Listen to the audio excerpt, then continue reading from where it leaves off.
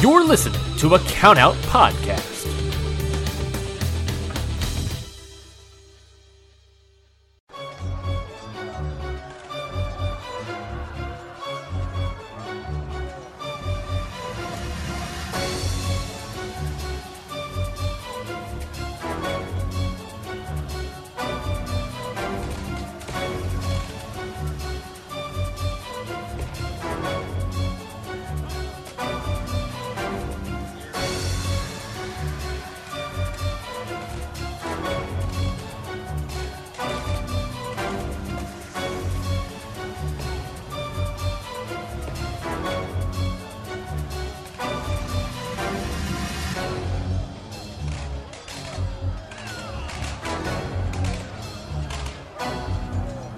What is going on, everybody? Welcome back to another episode of Independent Waters.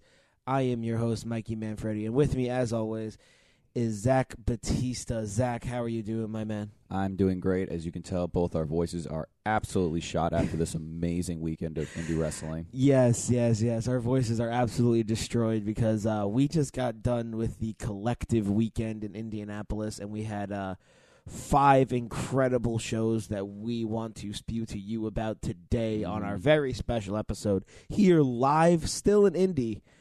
Me and Zach are currently in the same room, along with our friend Ryan Knightsey. Ryan, how you doing, buddy? Hey, what's up, everybody? I'm doing well. I feel like my voice is the best of the three, but still, I can feel it. It's a laid back episode of Independent Waters. It feels like. Yes, it is very much. Ryan definitely conserved his voice the best out of the three of us. Me the worst, which is crazy because I usually do the most talking on this show. No, but other than that, though, I'm doing really good. I thought we saw a lot of great wrestling this weekend. All five shows we saw in person, I thought were very, very good. There's some things of every show, but other than that, like, I still had a lot of fun, and I think it was totally, the question of whether or not the weekend was worth it. I feel like it was. It's tough to say as long as we don't get COVID. Yeah. Oh, that's the real test when we get back. I personally think it was worth it because it gave me like a little bit of like. It gave me something good to look forward to, even though our original trip of this got canceled because we were going to go to the Tampa one originally. Yes. We were going to literally go to like 5 of the shows happening in the Florida gig. Yes. There was a bunch. I think we had 7. I think we had tickets to 7 shows in Florida. That sounds right. That sounds more accurate. I know we had the Supercard of Honor and like Prestige and we had some ones that got canceled, yeah. And then we got the collective. Then we got the collective. So Spring Break and Barnett, thankfully. Hey, we did salvage a good week. Like I said, I think we did salvage a good weekend. I thought it was great. This was I had a great time. These shows were sick. Oh, so good. And for those of you who don't know, Ryan Knightsey, now that I'm getting to it, he is my co-host on Hit the Books that you can listen to every Friday here on the Hit the Books Network. A perfect plug. Nailed it. A perfect plug. Absolutely nailed it. So today we have a special episode. We're not going to be going over matches per se, but we are going to be just kind of giving a quick review of each show that we went to this weekend and just picking out some highlights and lowlights of each show and saying how we liked it. If we went through every single match, guys, we would have to go over like 40-something matches. Yeah, this would be like a really long show if we did that. I tallied it, didn't I? What did I say? 49, 42? Yes. What was it? Something like that. Yeah, we watched like over 40 matches. I remember going into Shimmer, we were at 32 or 5, and you said we would hit 40 by the end of the night at least. Yes, I think at Shimmer we were at 32, and then at the end of the night it was 49 or something. Ridiculous. So much wrestling. Also, we're going to plug an honorable mention show of Glory Pro that we watched, but not live in person. Yes. Yeah, we bought this. We bought the pay-per-view when we got here, but we didn't watch it live.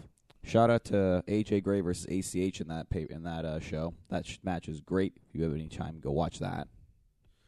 Yeah, I can't talk on that match very much because I kind of missed it. Mikey was shot. Yeah, I was pretty shot from the trip up, and no offense to the competitors, I'm sure they did great. I was just very tired, and I fell asleep during that match. Yeah, Glory Pro. Obviously, this is the show we didn't see live. We saw through Fight TV. Mm-hmm. It was a very solid show. I also missed a couple of it because at one point I took a shower. Mikey, we were all. This was the show. Like we were still. We're getting settled in is the best way. We were Yeah. getting settled in. We already drove up the night before, but this was now us. We woke up, we recorded Hit the Books, and then Made some lunch. and then we're making lunch. We finished recording Hit the Books, and it's I think it was this show started at 3 p.m. I think it was. Yes. We finished recording at 2:30. It was 2:30, and we were okay, we need to get our shit together. So it was we still had showers and food to eat and stuff like that. So there were, obviously we can't give a full review of the show, but it was in there. A lot of us missed a lot of parts. But I really liked AJ Gray ACH. That was the main event for the Crown of Glory title match. Mhm. Really solid wrestling on both of these parts. This was obviously their big storyline going in, Yes. sort of. ACH just putting on. ACH is this new indie character where he's just he's not cocky. It's just the confident heel. Mm. He just knows that he's good. It's a very similar character to sort of how Alex Shelley has been doing on the independent scene recently. Yeah. Especially in Black Label Pro. It's he's not cocky or anything, but he's definitely doing some sort of kind of heel moves. Yeah, he knows he's good, and he's a bit of an ass about it, but he's not in your face awful about it. Exactly. And AJ Gray held his own as well. I found out a couple of days later that AJ Gray has wrestled this entire weekend with a what was it? Cracked Cracked yeah. rib. It's insane to pull off a match like that. Yeah, nearly 20-minute match like that. Jesus, that's insane. Yeah. I mean, sorry, go ahead. No, I was just gonna say that I love the North versus Alex Zane and Blake Christian. I thought I was just about to mention that. That was there you a go. good Do you want match. to talk about it? Sure. The North versus Alexander and Blake Christian. That match was awesome. I think it was a great showcase for the North. I think they really brought it, that match. I think everyone in that match just really brought it, and I thought it was really good. Agreed.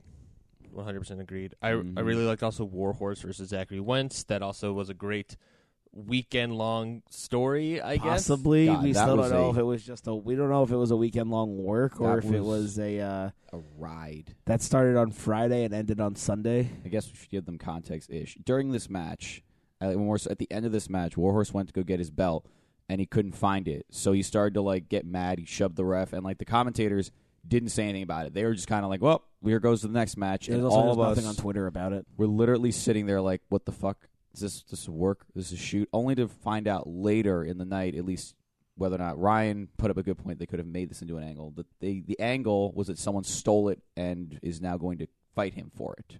Well, it was someone, like you said, at the end of the night, someone posted it allegedly to Oh yeah, eBay for Craigslist for $800. Craigslist. Yeah. So whether or not it was a real thing that happened where someone stole it and they got it and then I do know IWTV got it that back. the guy who found it on Twitter was Dan the Dad. That's true. That is true. The guy that posted on Twitter, it was originally posted on Reddit, I believe. Yes. But whether or not whoever posted that on Reddit, that's one thing. But yes, Dan the Dad was the one that kind of shared it on Reddit, or from Reddit to Twitter. Which there's just so many things of us going, I don't know what the fuck is the shoot or the work now. Whether or not they made a good job out of it. They did. So. They made Yeah, a good I angle agree. out of it. I enjoyed it. But I that'll be for later. I also just want to bring up Hakeem Zayn versus Kylie Ray. That match was Another awesome, I thought. great match for Kylie Ray. And Hakeem Zayn did a good job in this match.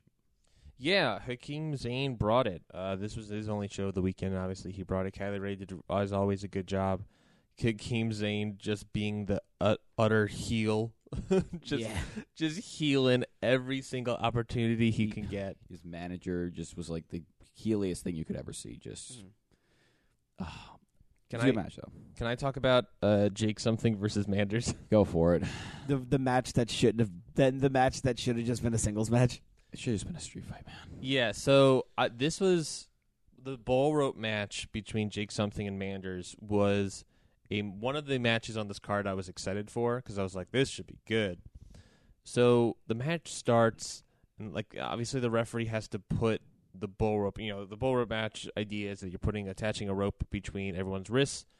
Well, not everyone's wrist. The ref's not included. Between the participants' That'd be wild. wrists, and they have to fight. That's basically it. And it's basically no disqualification at that point. It's the same thing as a dog collar match, except it's around your wrist instead of your neck. Exactly.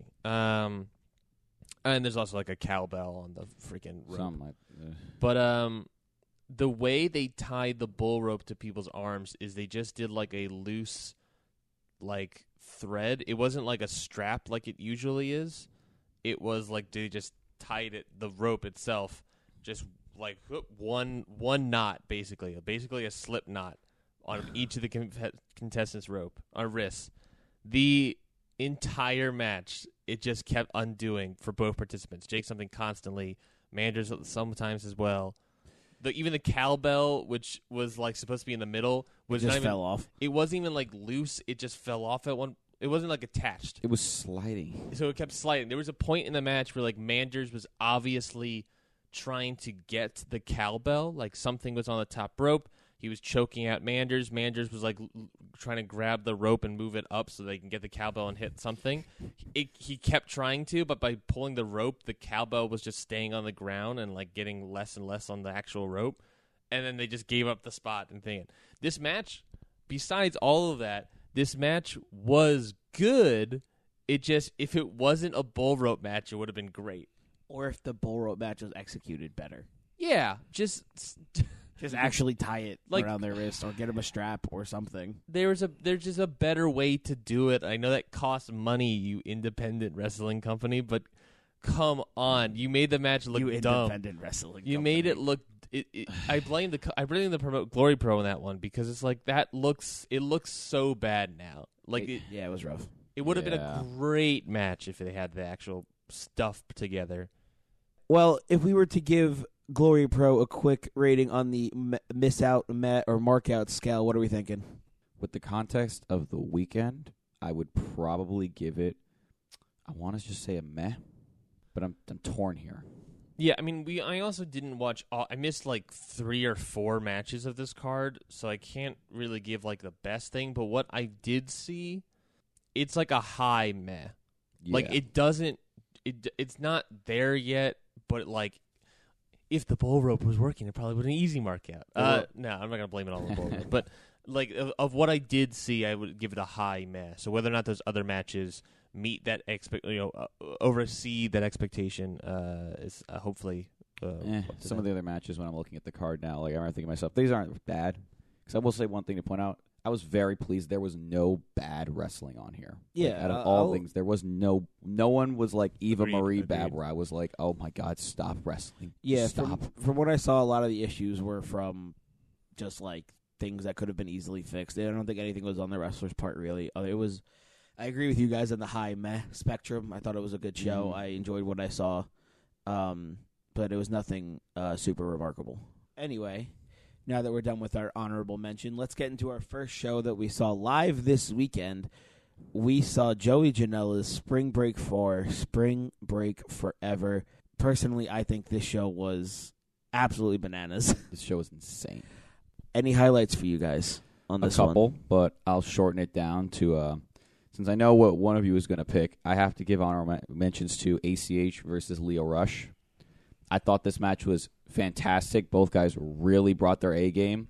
And I also learned later in the night the commentary was really bigging up how both these guys were kind of on a path of redemption, both having their issues in the indies, both then having their issues in WWE, and then both now showing up here, and both bringing their all and really trying to like have a more respectable, like be more redeemable with each other. And I really liked it because it added more layers to the match because these guys gave everything they had, and I couldn't get enough of this match, in my opinion, though. Yeah, I agree. That match was really great. These two really just put their heart and soul into it. You could tell how passionate they were to have this match. Yeah, you're right. This match mattered to both of them. Exactly. You felt it. Yeah, that point came across clear. Before the match, during the match, after the match, when they hugged it out at the end. This was a moment for them. And I remember hearing somewhere that like Lio Rush is probably going to like not necessarily retire, but stop wrestling, focus on like rap and whatnot. He says that a lot. This is true, but I could see this being his last, and I think if this was his last, it would have been well worth it. Mm-hmm. I agree. All right. Well, I think a highlight for me for sure was Ricky Morton versus Joey Janela. I knew one of you was going to put that. That match, That match was. I did not expect that match to be as good as it was, and those two did. I mean, Ricky Morton especially did not need to go as hard as he did for us. Ricky Morton bled for Joey Janela's spring break. What 2020? We're having Ricky Morton, legendary Hall of Famer, Rock and Roll Express, 64 years of age, blading. Not only blading, but doing pile drivers through plastic tables, Which was fucking awesome. it was so cool. Amazing. There was so many crazy spots in this match. This match in general, these two really brought it, and they did not have to go that hard, but they did for us, and it came out for an awesome match, and it was definitely for me like one of the sleepers of the night because I thought it was going to be I thought this match was going to be fine, but this match ended up being awesome. Yeah, I mean, in honestly, like that doesn't necessarily surprise me. I mean, Ricky Morton is a legend, right? He knows how to put a good match together. Joey Janela is a legend of the independent scene. Put those two together, and what do you got? You got an amazing match where the story was just I'm gonna beat you up. I'm just gonna beat the other person, and that's the simple story. Ricky Janela was going with the whole like not having legends overshadow current dudes, something like that, like legends, something like that. I feel like I heard him say something like that in the match, but granted we were far away, so That's true. Ricky Morton just brought. It's just the most surprising thing to me was how much Ricky Morton brought and how much he could still go. Canadian honestly. Destroyers out the water. How with his age, it's amazing how much he was able to pull off in this match, and I give him 100% props for Janela this. took so much punishment. And Janela took so much punishment. Morton took so much punishment. These two just put each other through the ringer, and it made for a great match. The crowd also was so into this, so like this match was bumping basically. It's almost like if you put on a good match, the crowd's gonna like it. A match that I really want to talk about. I'm looking at this entire card, and there's I can think of points for every single match on this card. Pretty much. So it's very difficult, but I want to shine a light on a match that really impressed me: Iron Beast versus the Rascals. Yes, that match was very, very good. Oh, I came out of this match wanting more Rascal matches, and I've never heard of them before this match. I've heard of the Rascals before, and I greatly enjoyed the wrestling, but I came out of this match wanting more Iron Beast, KTB and Shane Mercer. They looked amazing. If people haven't heard of the Rascals, Ryan, who was wrestling for them as well? For today, the Rascals is a trio group, but today, or on this show, it was Desmond Xavier and Zachary Wentz. Rascals are a tag team. They also feature Trey Miguel. Keep forgetting. I'm sorry, Trey. I keep forgetting your name. But yeah, they're Impact Wrestling team, and they're really, really good. But Iron Beast was the team that I loved I thought they looked great. They had great moves set. I remember that assisted back-flipping slam that Iron Beast did. Yeah, that was awesome. That was great. The pure. This isn't really a move of the Iron Beast move set, but just pulling a door out from underneath the ring, throwing it up as Xavier goes for a suicide dive out of the ring. Oh, that thud he made when he hit that door. I was like, oh, that hurts. It was so loud, and I don't know how it picks up on the fight stream, but the cavernous, loud noises that come from that ring, because of it's the building we're in is concrete floors, cinder block walls, Echo City. Like, it's just everything you can do will just echo off of everything else. Which was used to an advantage of another match we'll talk about later. Yes, I mean it was an advantage of every single match. Like every single powerful move you do, you just hear it ring out forever. And that dive into a door was beautiful. Yeah, I agree. Mm-hmm. You heard every chop, every slam. It was just booming. Yeah, exactly.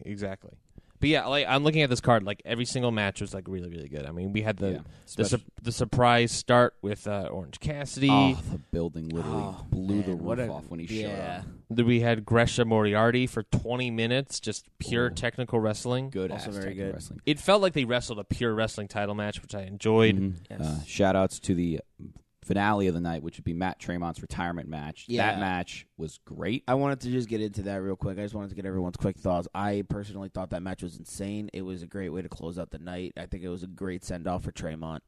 And I think it really rounded out the crazy amount of different styles we saw just at Spring Break. Actually, yeah, now that you point that out, there's a lot of styles. Catch. Then we had the high-flying, like, super fast-paced tag action with the Rascals and Iron Beast. We had some great singles competition. And then you have a death match. Yeah, whatever you say about Joey Janela, he puts together a great show. Oh, yeah. Absolutely. He puts together like a solid, diverse card. Except for one low light, I think. I was we going to all say had. that was one point, and it was literally just because it was too goddamn long. The low light, I think all of our low lights was the clusterfuck battle royal. It's something that's been said on Twitter all Yeah, weekend, it was just it was long. It was a little sloppy. It made the night go on way too long. Like, was and it pushed fun? back? It pushed back the show after it. It was kind of a mess. It was fun. There was some cool wrestlers, but there was just too many. There was a point where there were like the whole outside of the ring was just filled with people, and I was just sitting there thinking, guys, you got to get rid of some people. Like when this is going to happen soon. But there were some good spots too. Like Juicy showed up along with Tankman. They both had great spots where they just literally killed people. Trying to think what other good spots happened in that match. Violence is Forever coming out. Yes. And Kevin Koo of Violence is Forever coming out in the Super Dragon mask, curb stomping Alley Cat and taking away one of her 9 lives. Yes, that was brutal. I remember physically when I was there, I watched Alley Cat's head hit the ground, and I heard the echo, and I literally like flinched. I was like, ugh. Looking away. It was rough. It was definitely so rough to watch in person, especially. I called it beforehand. I was like, we better, for god dang GCW Joey Janela Spring Break 4, see Yoshihiko take on the Invisible Man. And we did. That was amazing. That was all I wanted. I didn't care about any of the other Invisible Man spots, but all I wanted was to see Yoshihiko, a doll that other wrestlers have to sell for, take on nothing. Take on the Invisible Man. Now having to an invisible sell, wrestler who wrestlers have to sell for. Yes, it is a doll, because that's the only way you can do it. A doll now has to sell/fight nothing. It's the only thing that the doll can sell for. It was crazy. That's all I want, and then everything else was like, yeah, that was wild. It was just super fun to see stuff like that. Man, why has it got to be an hour long, man? What the fuck? I love I love when the Invisible Man shows up. Cage Match usually puts like the times in for all these matches. They have the times for every single other match. Like, Gresham Moriarty was 20:50, Tony Depp and Alex Shelley 13:29. The Clusterfuck doesn't have a time. Oh my god. They didn't even bother. Their stopwatch ran out of battery. Yeah. All right. Well, I think that wraps up our thoughts on Spring Break. What do you guys think? Miss out, Matt, or mark out for Spring Break? That is a mark out for me. I agree with Zach. I think for me, Spring Break was definitely a mark out. I loved it. I popped. There were so many great moments. Even with the Clusterfuck being underwhelming, I think the whole rest of the night was still absolutely awesome. It's a low mark out for me. Every single thing was really, really good. The Clusterfuck was just incredibly long and got extremely tedious. And obviously, you have to sort of acknowledge that there may or may not have been backstage shit that went down in terms of the agenting of this Clusterfuck Battle Royal. We still don't know what's going on over there. But, at the very least, the show was pretty good.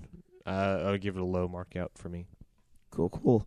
Well, then let's move on to show number 2 that we saw live very late at night / early in the morning. We went to Freelance Underground. That was a fun card, I think. Very interesting. So we saw that show. What were your guys' quick takes? There were a couple matches on this card that I thought were really good. There were some that, as a match, I have to say that it wasn't a great match, but it was entertaining. So I don't know why you're looking at me when you say that. Because there's a specific match here where I was like, as a match, that match wasn't great, but I had a fun time watching that match. In terms of being positive, I think the easily the best match in the card was Kylie Ray versus Josh Alexander for the freelance world title. Oh, absolutely. I agree. You mean the match where Kylie Ray broke Josh Alexander's nose? True. Yes, that is true. Yeah, that match was definitely a highlight for me. I love Kylie Ray. That's no surprise to longtime fans of this show. I love Kylie Ray, and this match was just highlighted everything good about both competitors. It highlighted Josh Alexander's just pure strength and power and just ability to be a heel, and it highlighted Kylie Ray's never quit, never give up spirit, and it showed her technical wrestling prowess as well. Agreed. I have to say one thing is you have to remember that when we saw this match, it was 2:30 in the morning, and she and Josh Alexander and Kylie Ray energized the building. I specifically remember there was a point right before the finish where everyone was on their feet, were super energized, yelling at Josh to just fucking tap the fuck out. And when he did, the building blew off the roof. Kylie Ray then left, but I was all I remember thinking was they energized, both of them made the entire room go from holy fuck, it's tired, I'm tired, I'm ready to go home, to wrestling is awesome again.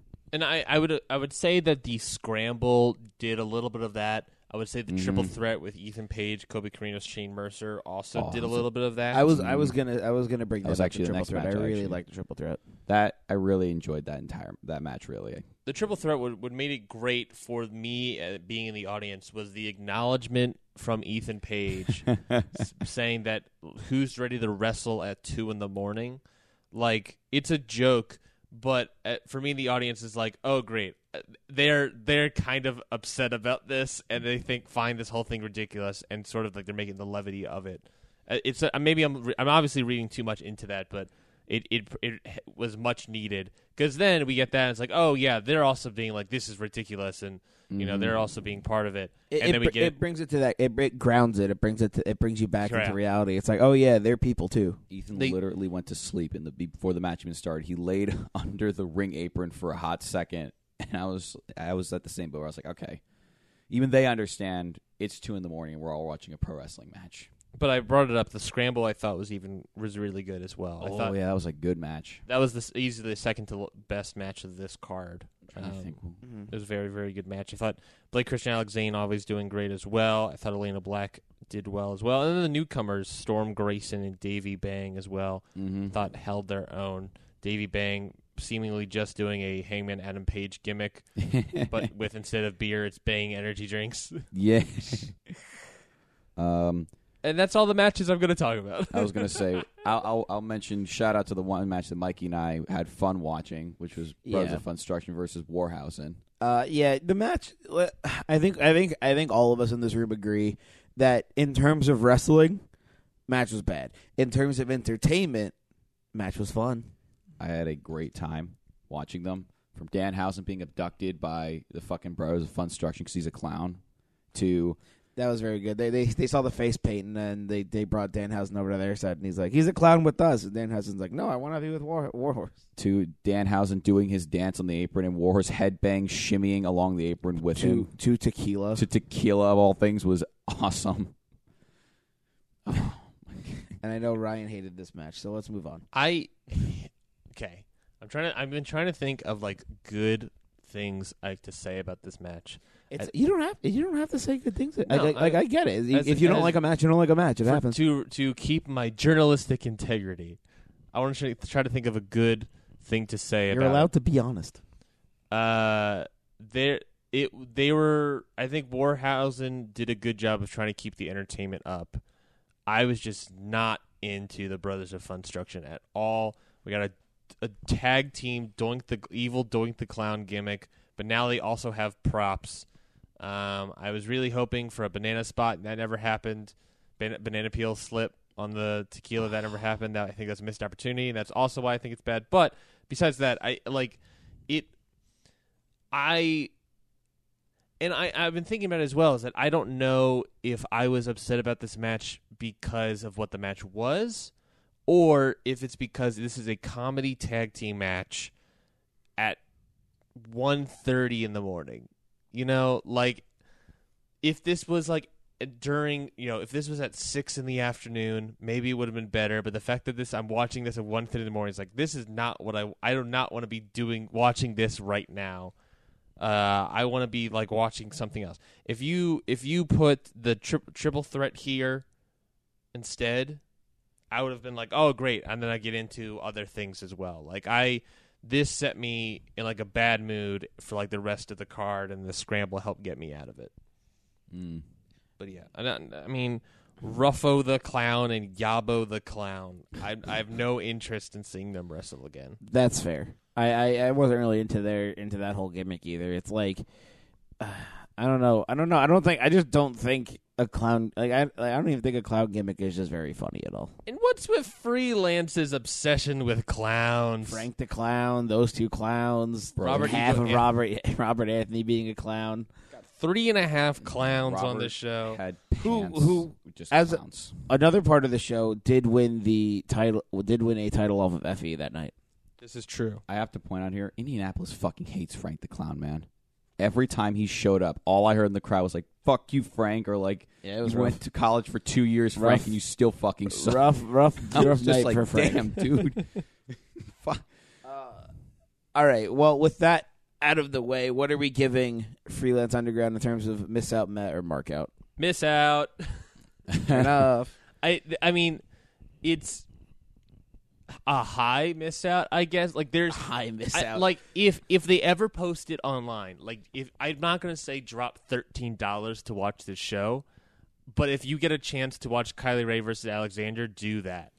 Besides that, you don't need to watch this. That triple threat. Besides that, you don't need to watch this pay-per-view. It was No. not. Yeah, it was pretty not much. worth. I Not was worth. going to give it a meh, and I was literally going to say it is saved for me by the scramble and by Kylie Ray versus Josh Alexander and the triple threat. Those three at the end brought my rating up for this. Yeah. All right. I think I'm in Ryan's camp here. It was a high miss out, except for some like small highlights that kind of almost brought it to meh. But I think it wasn't low really meh there. for me, like literally like a low ass. Like you are lucky Kylie Ray and Josh Alexander put on that good of a main event. Yeah, That's true. or else that whole pay per view would have been a bust. I think. Agreed. Anyway, next up, we're moving on to our next live show, which is BLP Threat Level Noon. The show with 8 curveballs. It's cursed, man. I mean, yeah, you have to. If we're talking about this show, you have to talk about the fact that so many of the wrestlers did not. The advertised wrestlers for the show were not there. It was Lead on Chris Masters. Carlito Chris Masters, Fred Rosser and Darren Young. Sorry, Fred Rosser and Heath. And Heath. Kylie Kylie Ray, Isaiah Velasquez. Tankman. Tankman was not there. They said he was attacked in the back, which it became part of a storyline, but then he also showed up at Bloodsport later that day, so maybe he got better or whatever happened. Who knows? But he just never showed up for that. And then Gary J as well did not show up for the scramble, but then obviously he shows up later in the show, so I don't know what happened there either. I feel like we missed something here. Like, if there was an angle, if it wasn't, it was just, I was literally the whole time going like, this pay-per-view is cursed. Yeah, I mean, they talked about, the boss like sent a tweet where it was like, oh, this when we happen when we send 8 curveballs. And maybe it's because like Tankman and Gary J didn't show up in time. And so they just cut Tankman altogether and used Gary J in a storyline. Maybe. But if they were there, and and part of your storylines for the show was for them to not be in the scramble, or not be in the scramble, not be in the fatal 4-way, or just the 4-way, I should say. Scrap it. You already have 6 people gone from your show. Don't force yourself to scrap 2 more. Yeah. I feel that. I don't know what level of it was storyline, but if you are doing these storylines and you already have 6 people gone, don't force yourself to lose 2 more. Yeah. Yeah, that was definitely a weird choice on BLP's part. But, however, with all those curveballs mentioned, I still think this show was awesome. This was amazing. The show, for what This they was a had, great card. amazing. Especially, like, even with everything that happened, this card ended up being really, really awesome and really, really good. And I think a lot of the matches really, really shined. Let's just talk about some we could go on about this show for hours, but let's just each give one highlight that we had. Zach, you go first, bud.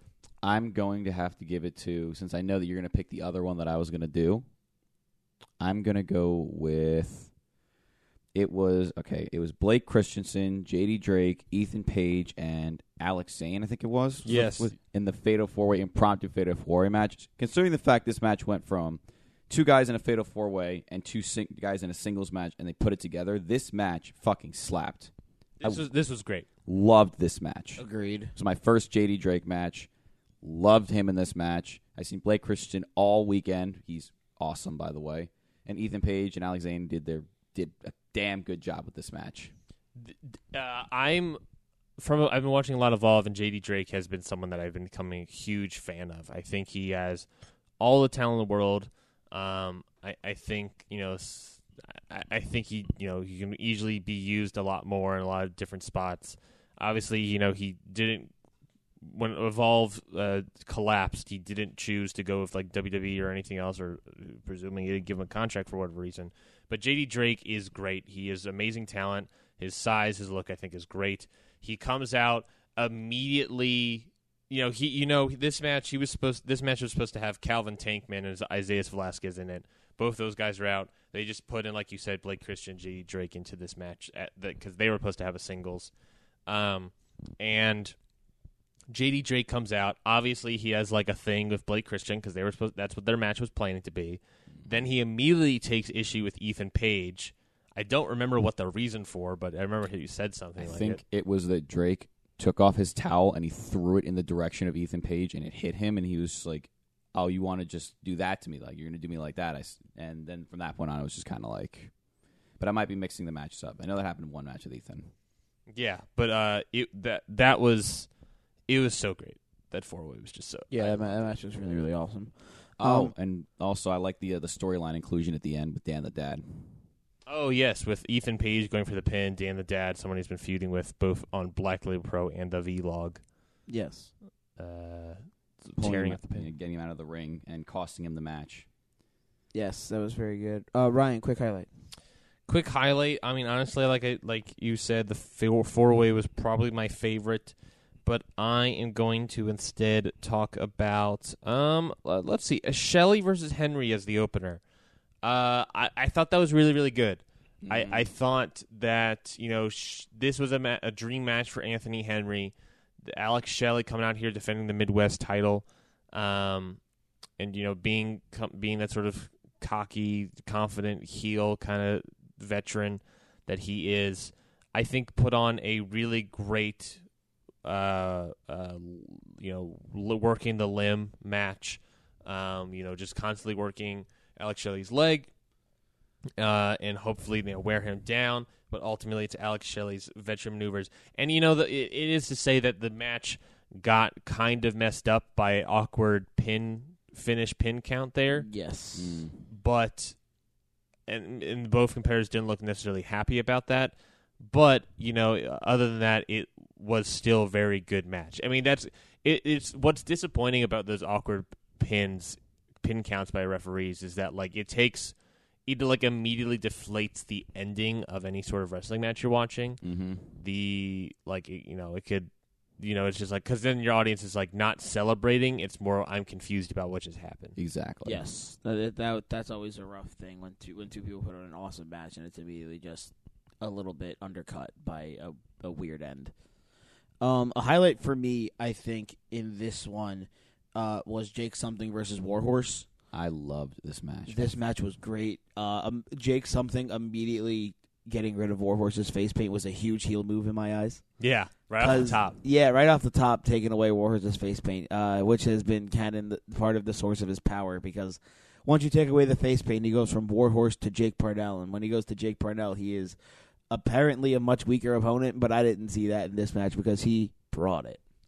I was a huge fan of Jake Something coming out of the this weekend. I was like, Jake Something is a fucking beast.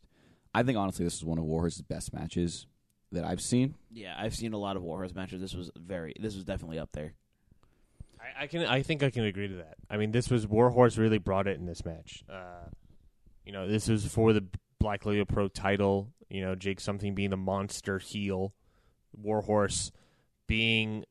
Warhorse's character is very interesting because it's like he's not necessarily the underdog, but like he's just someone that like he's one of the longest reigning independent wrestling television champions. Yeah, he has built up a little bit of a pedigree here. I think now the most defenses of that title. Yes, 100%. Definitely, like he has like built up a pedigree here, but like he is someone that you can't. He just keeps going and go. He's like the Energizer Bunny. Yeah. I thought more of like Heavy Metal meets the Ultimate Warrior. Yeah. Yes. Yeah, that works like as well. Comparison. That works as well. I think we all loved that match. It was awesome. It was a great showcase for both guys. Before we move on, I do think we would be remiss to not talk about Top Flight versus Eric Stevens and Tom Lawler. I know we all also loved that match as well. Top Flight showed their shit. Top Flight really had an amazing showing. They really they weren't even supposed to be in this match, but I believe this one was the Carlito Chris Masters one. Carlito and Chris Masters was supposed to be against Effie and Danhausen. I'll take your word I thought for that it. was the stunt doubles. No, well that was they were another replacement. The stunt doubles were a replacement for Carlito and Chris Masters. I'll tell you, I don't remember. Go on. I can't. I forgot who Lawler and I think Lawler and Stevens were supposed to take on Slater or Heath and the other guy. I can't remember whose name right now. Fred Rosser. Yes. I I believe it was them two versus them, and then it was Carlito and Masters versus Effie and Danhausen. Gatanic Panic. Either way, yeah. Top Flight. Either way, Top Flight was a replacement in this match, and I think they took amazing advantage of this opportunity, and I think it was also an amazing advantage for Black Label Pro for storytelling purposes. And agreed. 100%. I think all around this match was better because Top Flight was in it. Agreed. I've been watching a lot of Black Label Pro since they returned from the off season, I guess. Sorry to interrupt you real quick. Top Flight being Airwolf and Angel Dorado. They have Black Label Pro has been doing a great job since coming back during the pandemic. I keep trying to say after, but I'm like, it's not after. We're still in it. It's still happening. I don't think of it. But yeah, this match was supposed to have two XWB people against Eric Stevens and Tom Lawler. That's that's a cool parachute in match to watch. But ultimately, what Black Label Pro is they just got Top Flight. This match made sense within the canon of Black Label Pro. Top Flight coming off of a title shot, going up against Eric Stevens and Tom Lawler, who then lose again. So it's like, Top Flight, they can, they're still possibly could be circling the title drain. I thought this was good. I'll be honest, Top Flight, I've seen a lot of their matches recently, and I haven't seen a match that they didn't really botch into. This match was perfect for them. I think this was their match of my weekend.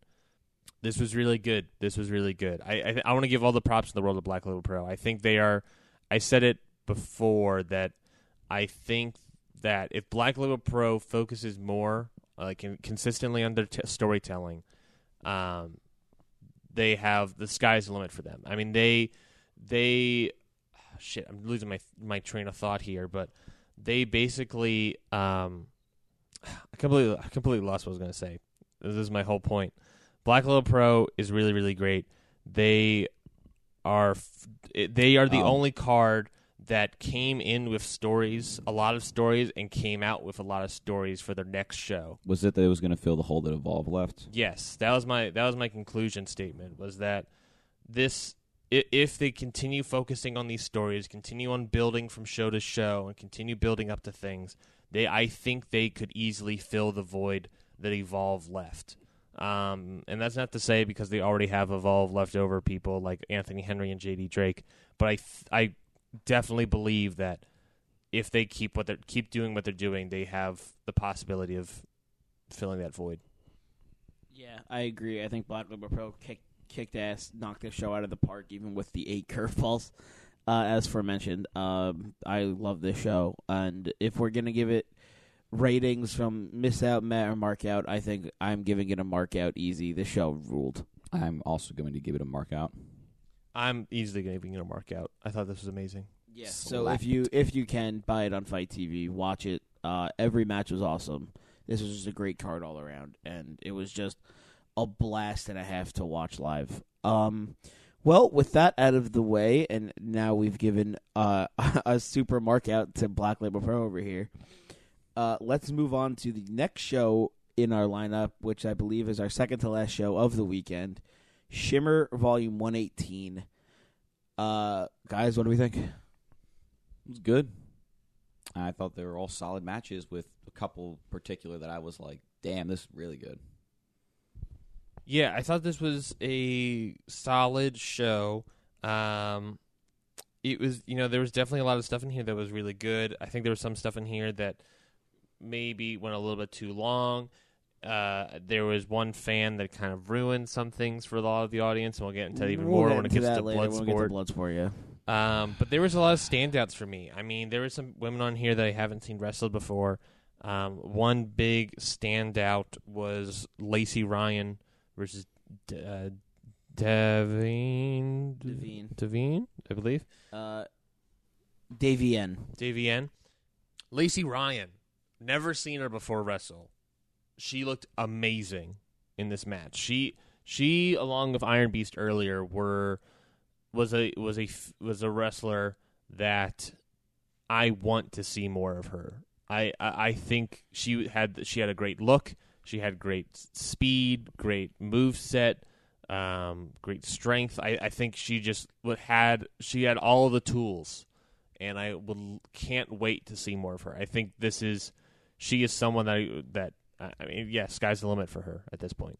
I agree. Lacey Ryan definitely put on an awesome showing. I think a big highlight for me was the tag team match with the Bird and the Bee versus Kayla Cassidy and Sierra. I liked that match a lot. Not knowing the Bird, I've seen singles matches with Willow Nightingale and Solo Darling. I've never seen them tag team before, and I've never seen Kayla Cassidy and Sierra. But everybody in this match impressed me, and I thought it was very good, very entertaining. And I thought the Bird and the Bee really, really brought it, and their charisma is through the roof. Honestly, it's unbelievable how into them I was so quickly. For me, my highlight would probably be the main event because I had never seen a Kimberly match. Kimberly versus Nicole Savoy blew the roof off the place. Fucking great match. Despite that one fan being annoying, I was so into this match. Nicole Savoy impressed the hell out of me. To Kimberly, because Mikey was marking out for Kimberly, and I'm like, okay, she's got to be good again, at least, or entertaining. As fans of the show would know, I love Kimberly. I like Kimberly very much. I've reviewed plenty of her matches in the olden days of Indy 500. Yeah, the main event was just astounding. It was just Nicole Savoy coming out there, giving her all. Kimberly giving it her all as well. I mean, they went out here for the fight, and they beat brought the shit out of each other at some points in this match, and I Absolutely. loved it. Shout outs for me, by the way, to Layla Hirsch. I think was that her last name? Yes. She was in Black Label Pro. I didn't talk about it, but in here, too, I was just reminded how much I was impressed with her this weekend. Yeah, in the last 3 shows we watched, Layla Hirsch was in all of them, and in all of them, she impressed me. I love that Layla Hirsch shows up for one day and kind of steals it.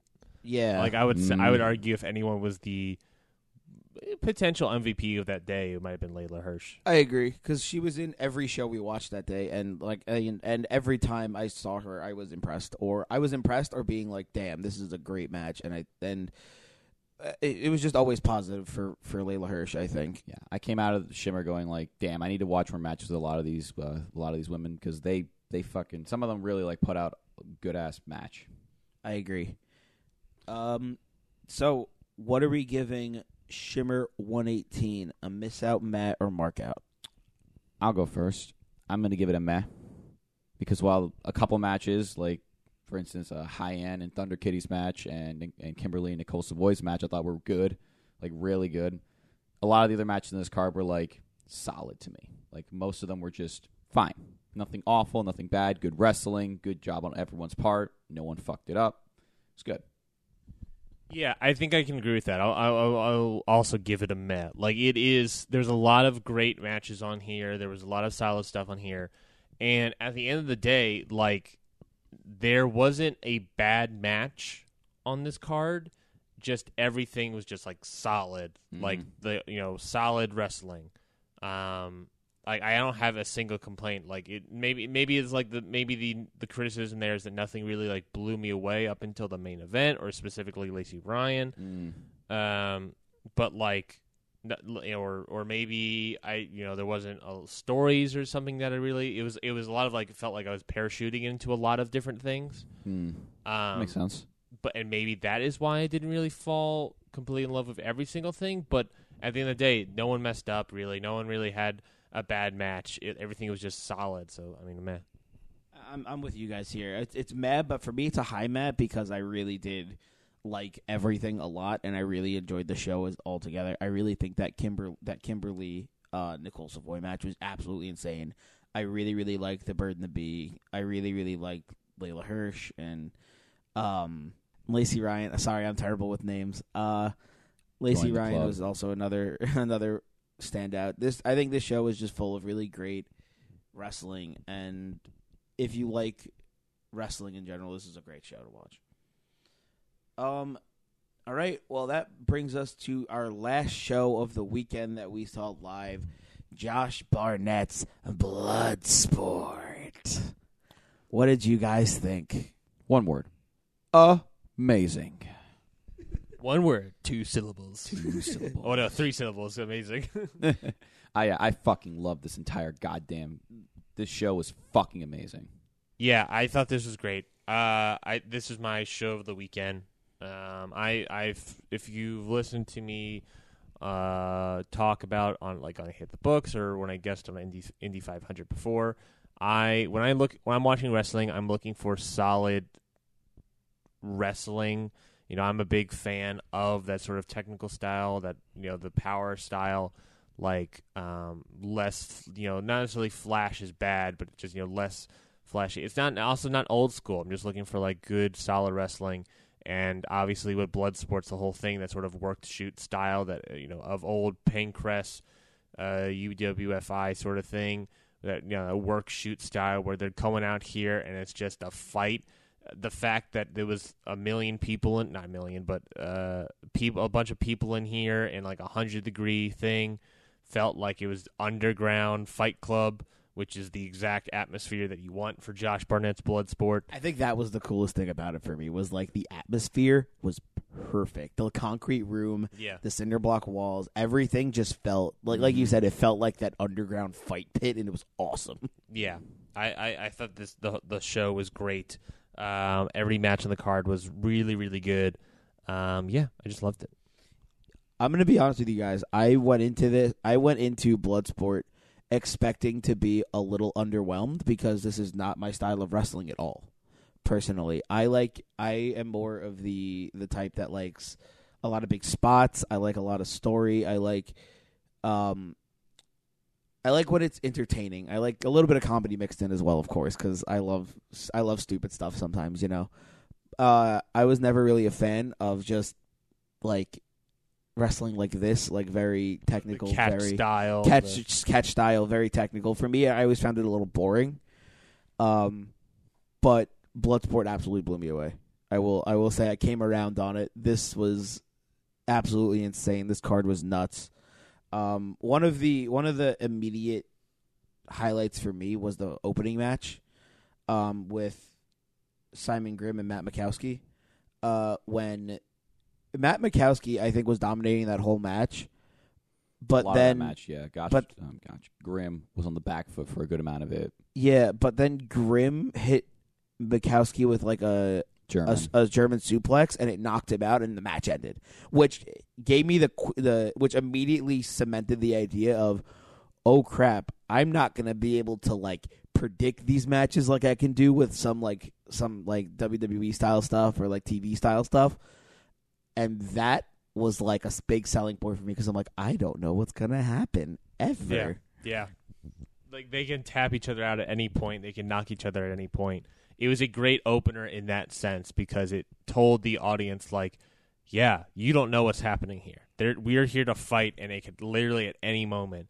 And it immediately, in wrestling, when you're watching a show, it's really easy when you're watching a wrestling match, whether it be Black Hole Pro, Spring Break, any other matches we watch this weekend, it starts becoming you recognize those trends, recognize the story beats of where we're going with and this. where the finishing spot, like you could tell, like when it's starting to get toward the finish, you could tell when somebody's gonna have a comeback. You could tell there's always those things you can predict, but for this, it was like the fact that it was unpredictable Yes. made it great for me. Yes.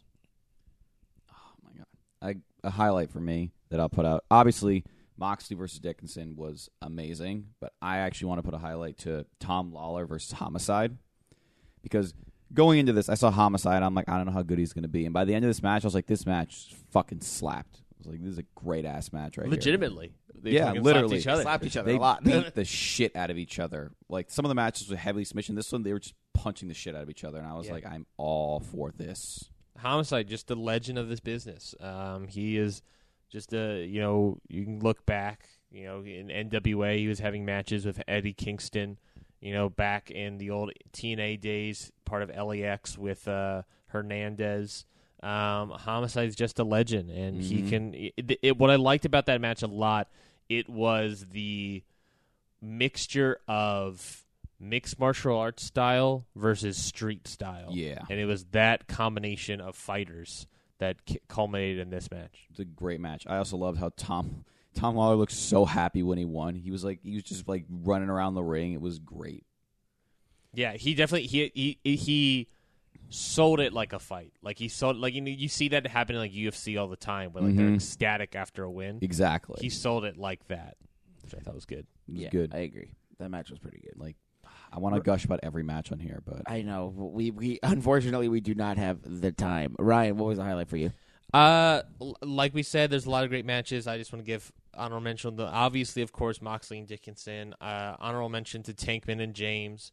But I have to talk about Davey Boy Smith Jr. versus Josh Alexander. This was a great match, a solid fight. Only 5 minutes and 1 second, according to Cage Match. So a very short match, but it was good. It was just two Canadian dudes going at it, just beating the crap out of each other. Davey Boy Smith wins, but with a power bomb, which I love because you sort of referenced it in terms of that half and half suplex that Grimm did to Mikowski at the beginning.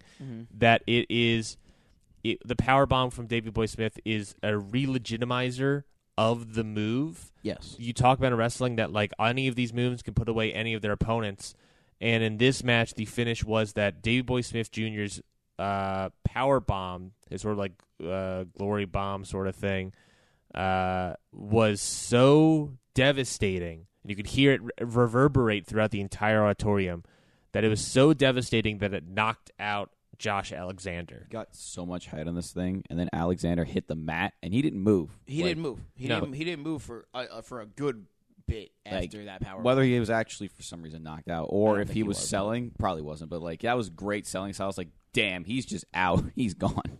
And I also have to reference that I did the math. So Mikey knows this, Zach knows this.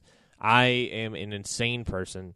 So I have this I'm one of those Google spreadsheet kind of guys where I have all of my matches and ratings and whatnot listed on a spreadsheet.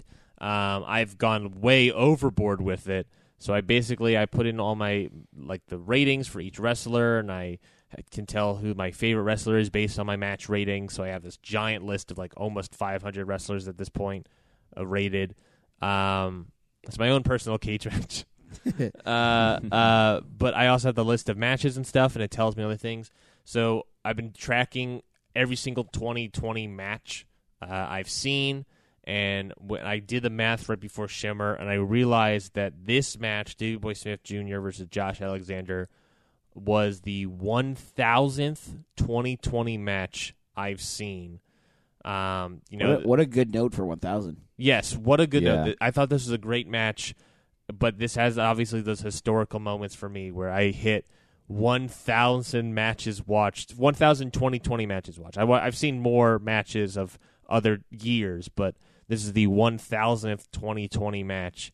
I really try to make a good point of going really diving headfirst in the wrestling this year, and I watched a lot of matches from various promotions. Clearly. So many, dude. 1,000 is insane. Yeah, and the fact that they nailed it here, I thought, boy howdy, they killed it. I loved it. I know we mentioned it a couple of times, but I do want to real quick talk about Calvin Tankman's match.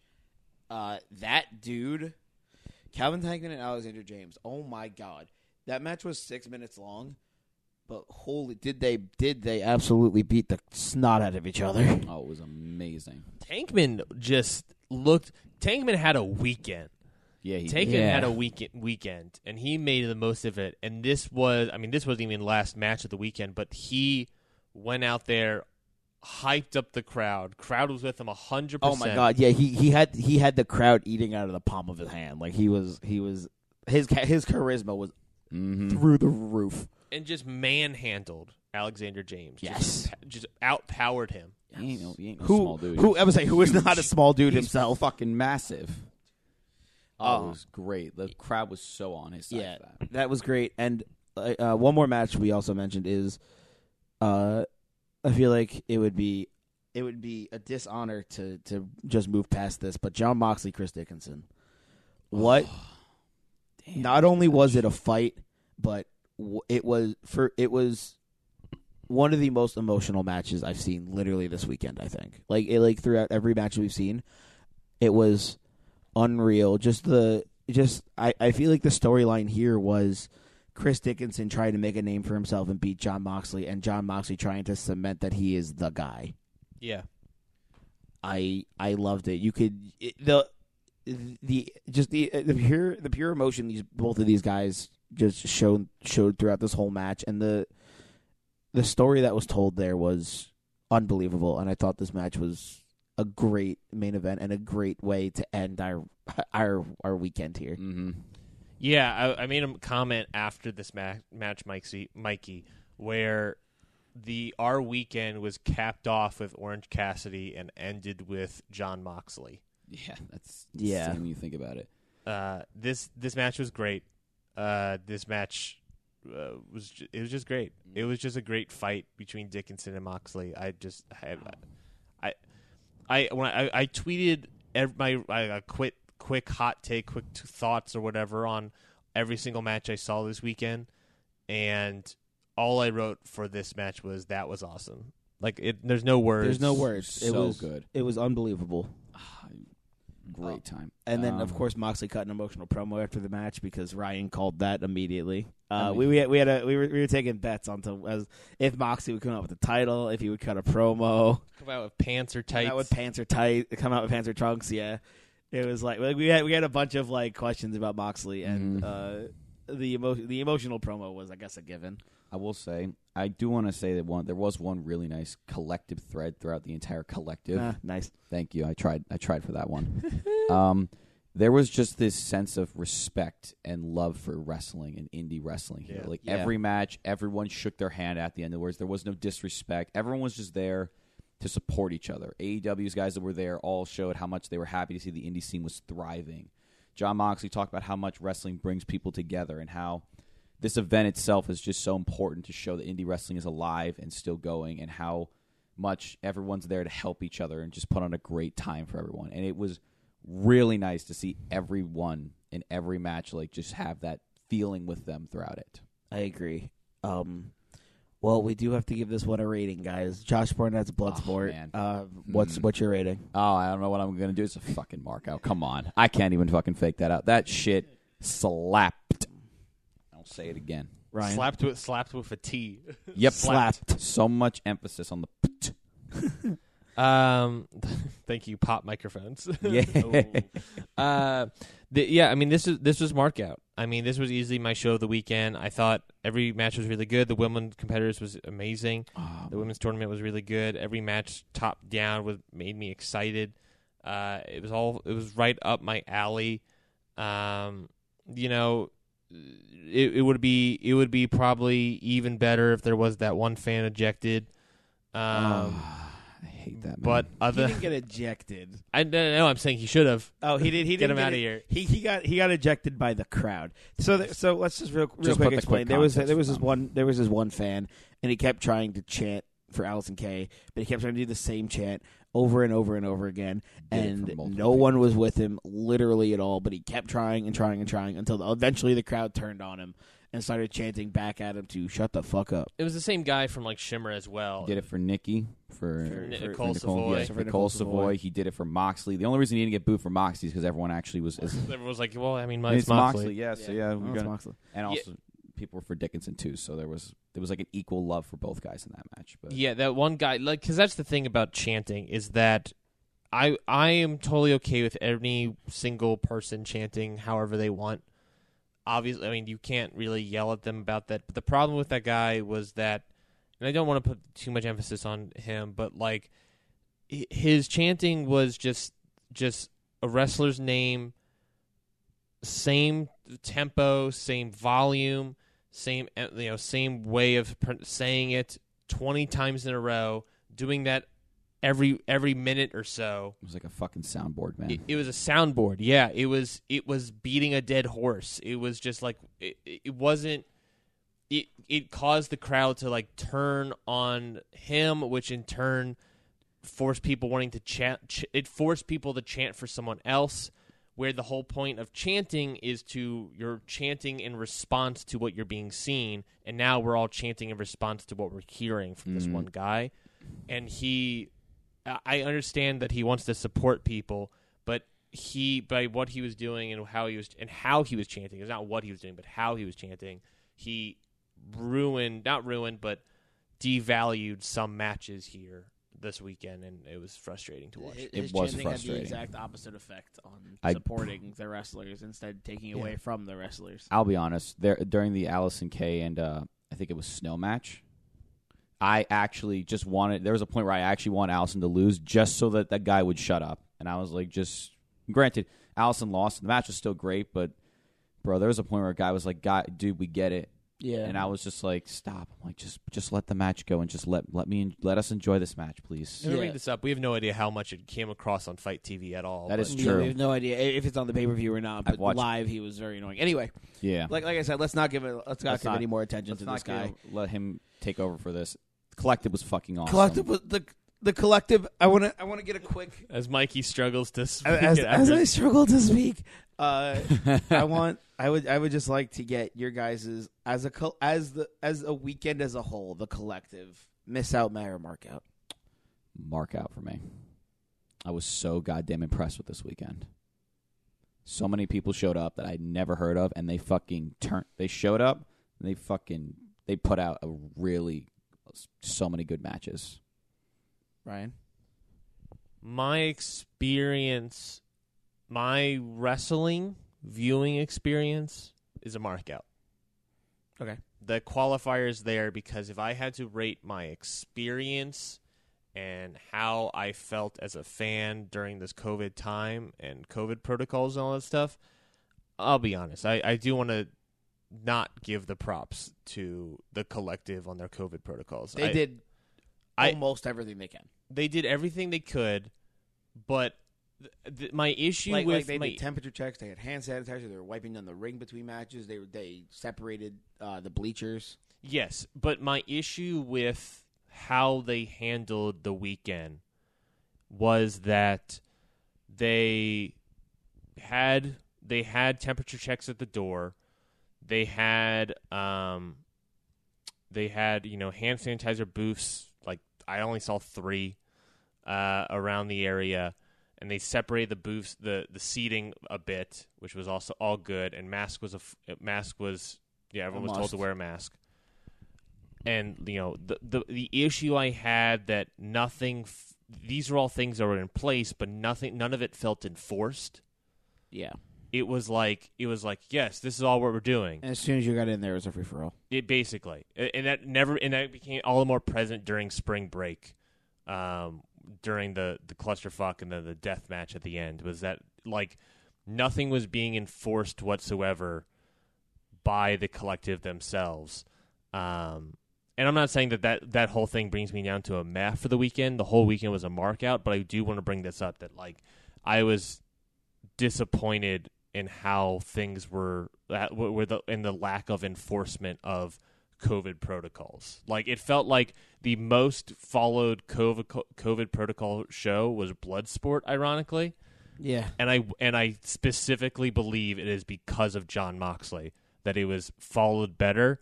Even before Moxley's match, they made an announcement, please wear your mask. Yeah. And then they did the match. Like, I specifically believe that is why that show had a better presence. Because Moxley's taking it seriously. His wife had it. Yeah. His opponent had it. Like, if he gets it, if there is a COVID outbreak this weekend, AEW, Impact, Ring of Honor, all these things. I guess Ring of Honor has their own bubble, but all these shows, like all these TV shows, will have Bad News Bears on their hands. Yeah. That'll be rough. Seating was a bit rough for me. There were points where people were so close to me, and I was like, "Bro, can you just back up?" Because it's please? The rows, the general mission seating, which was the bleachers around, they were separated by the rows, but people were sitting next to each other. Like, there wasn't like a pod group thing, you know? And like that, it wasn't like necessarily a bad thing in that sense, but it was just like, you know, if you put down the tape along each row of bleachers, but then put like small blocks of tape, small sections of tape to like block out seating, that could have been better. I don't know. It was just I wanted to bring that up because that was an important thing for me, and I That's a good think point. I think it's also the elephant in the room. Obviously, is like how this is all happening during a pandemic. But I just wanted to bring that up because I was kind of upset by that, by how GCW collective, what have you, kind of enforced these things. But other than that, it was the morning shows were very light people, so it was like not a huge deal at all. Yeah. And hopefully we're all good. Shimmer and BLP were much more fine, and freelance. All the less crowded shows seemed fine. Yeah, I mean because there's more ability to space people out. Yes. And they did have like both the garage doors open, but there was more of a utility thing, I feel like. But to allow air flow through the building, but still, it was just like, it wasn't, things weren't being enforced. I would have loved if they had some of their young boys or security guys or whatever to. Also, I don't even know if there was a security presence during this entire show, but that's another thing. That's a really sort of a thing that was just like, well, actually, now that I think about it, was there security? If they just had people around, just like yelling. I mean, I saw so many people that in the stands, not drinking or eating, they're just taking off their masks and just to enjoy or, lowering their masks. And they're not eating or drinking or anything. They're just watching the show. I get it. It's hot in there, but still, COVID. To bring us back on a little more positive note, please do, Mikey. my entire 5-day experience with you two is what made it a mark out for me. Is the camaraderie and friendship I got from seeing you for the first time since graduation, and being able to hang out with you more. Oh yeah, Zach. Sorry, I'm pointing at people, and this is an audio medium. Ryan, seeing you for the first time since graduation. Zach, hanging out with you more, and being able to just go on this trip with two other huge wrestling fans and being able to share the experience of wrestling with other people is something I don't really get a lot because I think in Jersey, Zach is like one of my only friends who likes wrestling. That would be a saying here for me. And in general, it's like maybe 3 people, Ryan included. So it's not an experience I get often, but when I do get to have it, especially this weekend, it was amazing and super fun. And I don't think I would trade it for the world. So I give this weekend a mark out altogether, wrestling-wise and just hanging out with my friends-wise. Agreed. This is great. I had a great weekend with you guys. I love this weekend. I'm very happy that I decided to go with Mikey's plan. First time in Florida, and then going there again. The first time, it was all the way back in February. I think me and Ryan started talking about, you know what we should do? Let's go see Joey Janela's Spring Break 4 in Tampa. I do live in Atlanta. It's only like a couple hour drive. It's only a couple hour flight for me, and it's not that expensive. Yeah, I remember. And then we got Zach in the loop because I was like, hey, let's get more the merrier, right? The more wrestling fans, the better. So I got Zach in the loop, and then, everything happened, and it got delayed until October, and now we're here on our last day of being in Indy, and I had a great weekend. I loved it. I had a great wrestling weekend. All the shows were awesome. Everything was just great. Just being able to experience 2 new cities in 5 days was really cool. Mm-hmm. So I thank you guys for joining me on this weekend and going along with my stupid, crazy plan. Thank you for including me. And we'll see you next year in Tampa Bay, Florida. Next April, when WWE's like, we're going to Tampa, baby. And COVID's totally gone at that point. All right. So we've rated the shows. We've told our highlights. So that brings us to the end of this episode of Independent Waters. Remember to go to iTunes, give us that rating, that 5-star rating, that mark out rating over on iTunes. Leave us a review. Tell us how you like the show. Tell us what we could do better. Tell us what we're doing right. We love your feedback over here. And remember to also subscribe to the Hit the Books feed, where you can get an entire backlog of each show here on the Hit the Books network. And go check out Hit the Books every Friday. Right, Ryan? Yes. Opportunity for plug. Here we go. That's me putting the plug in. I don't know what that sound of the plug is, though. It was it's the amp. It was the amp in John Moxley's intro. Yes. Mikey and I do a show together called Hit the Books. It's on this Hit the Books network that we have right now. Every single Friday, Mikey and I write our own versions of both Raw and SmackDown. We've been doing that for over 2 years now, so go check that out. We have a very long history of doing the show. It's a lot of fun. It's a puzzle. Doing the show is like a puzzle, but you have to make the puzzles. And I do want to say that also this Friday's episode is going to feature Zach Batista himself. Absolutely. Where he's writing his own version of NXT. So definitely check that out. And I just want to plug, stay subscribed to the Hit the Books Network feed. Obviously, there's also subscribe to the Indie Waters feed and whatnot. But we have, I just want to say, continuously, we have some changes moving forward. And I'm going to announce a new show that I'm going to do soon as well. I guess that's my first teaser. A new show. A new show is on the horizon. Ooh. Suspense. That's legit my first teaser I've actually said on audio. Interesting. So there you go. Free for Independent Waters listeners only. All listeners. If you just listen to the main feed, you listen to it too. But yeah, so I would say definitely, if you're a fan of Hit the Books, I definitely would recommend subscribing now.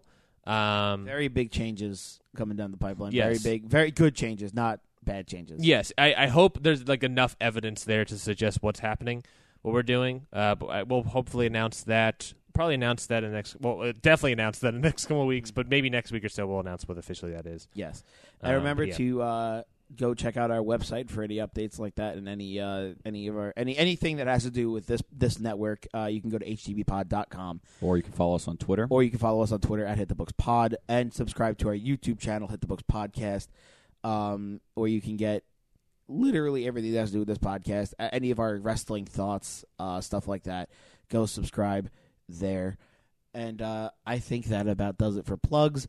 So I think we're going to wrap it up here. And everyone, always remember, there is a giant sea of independent wrestling out there.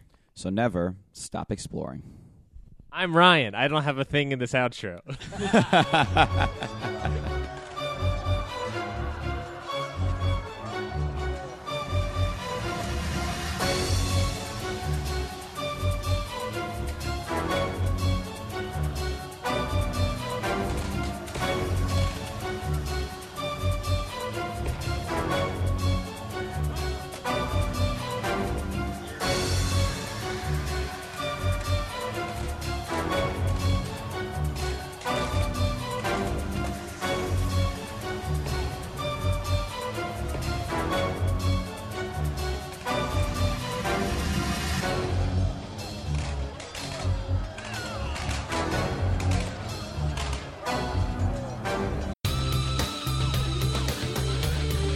This has been a Count Out Podcast.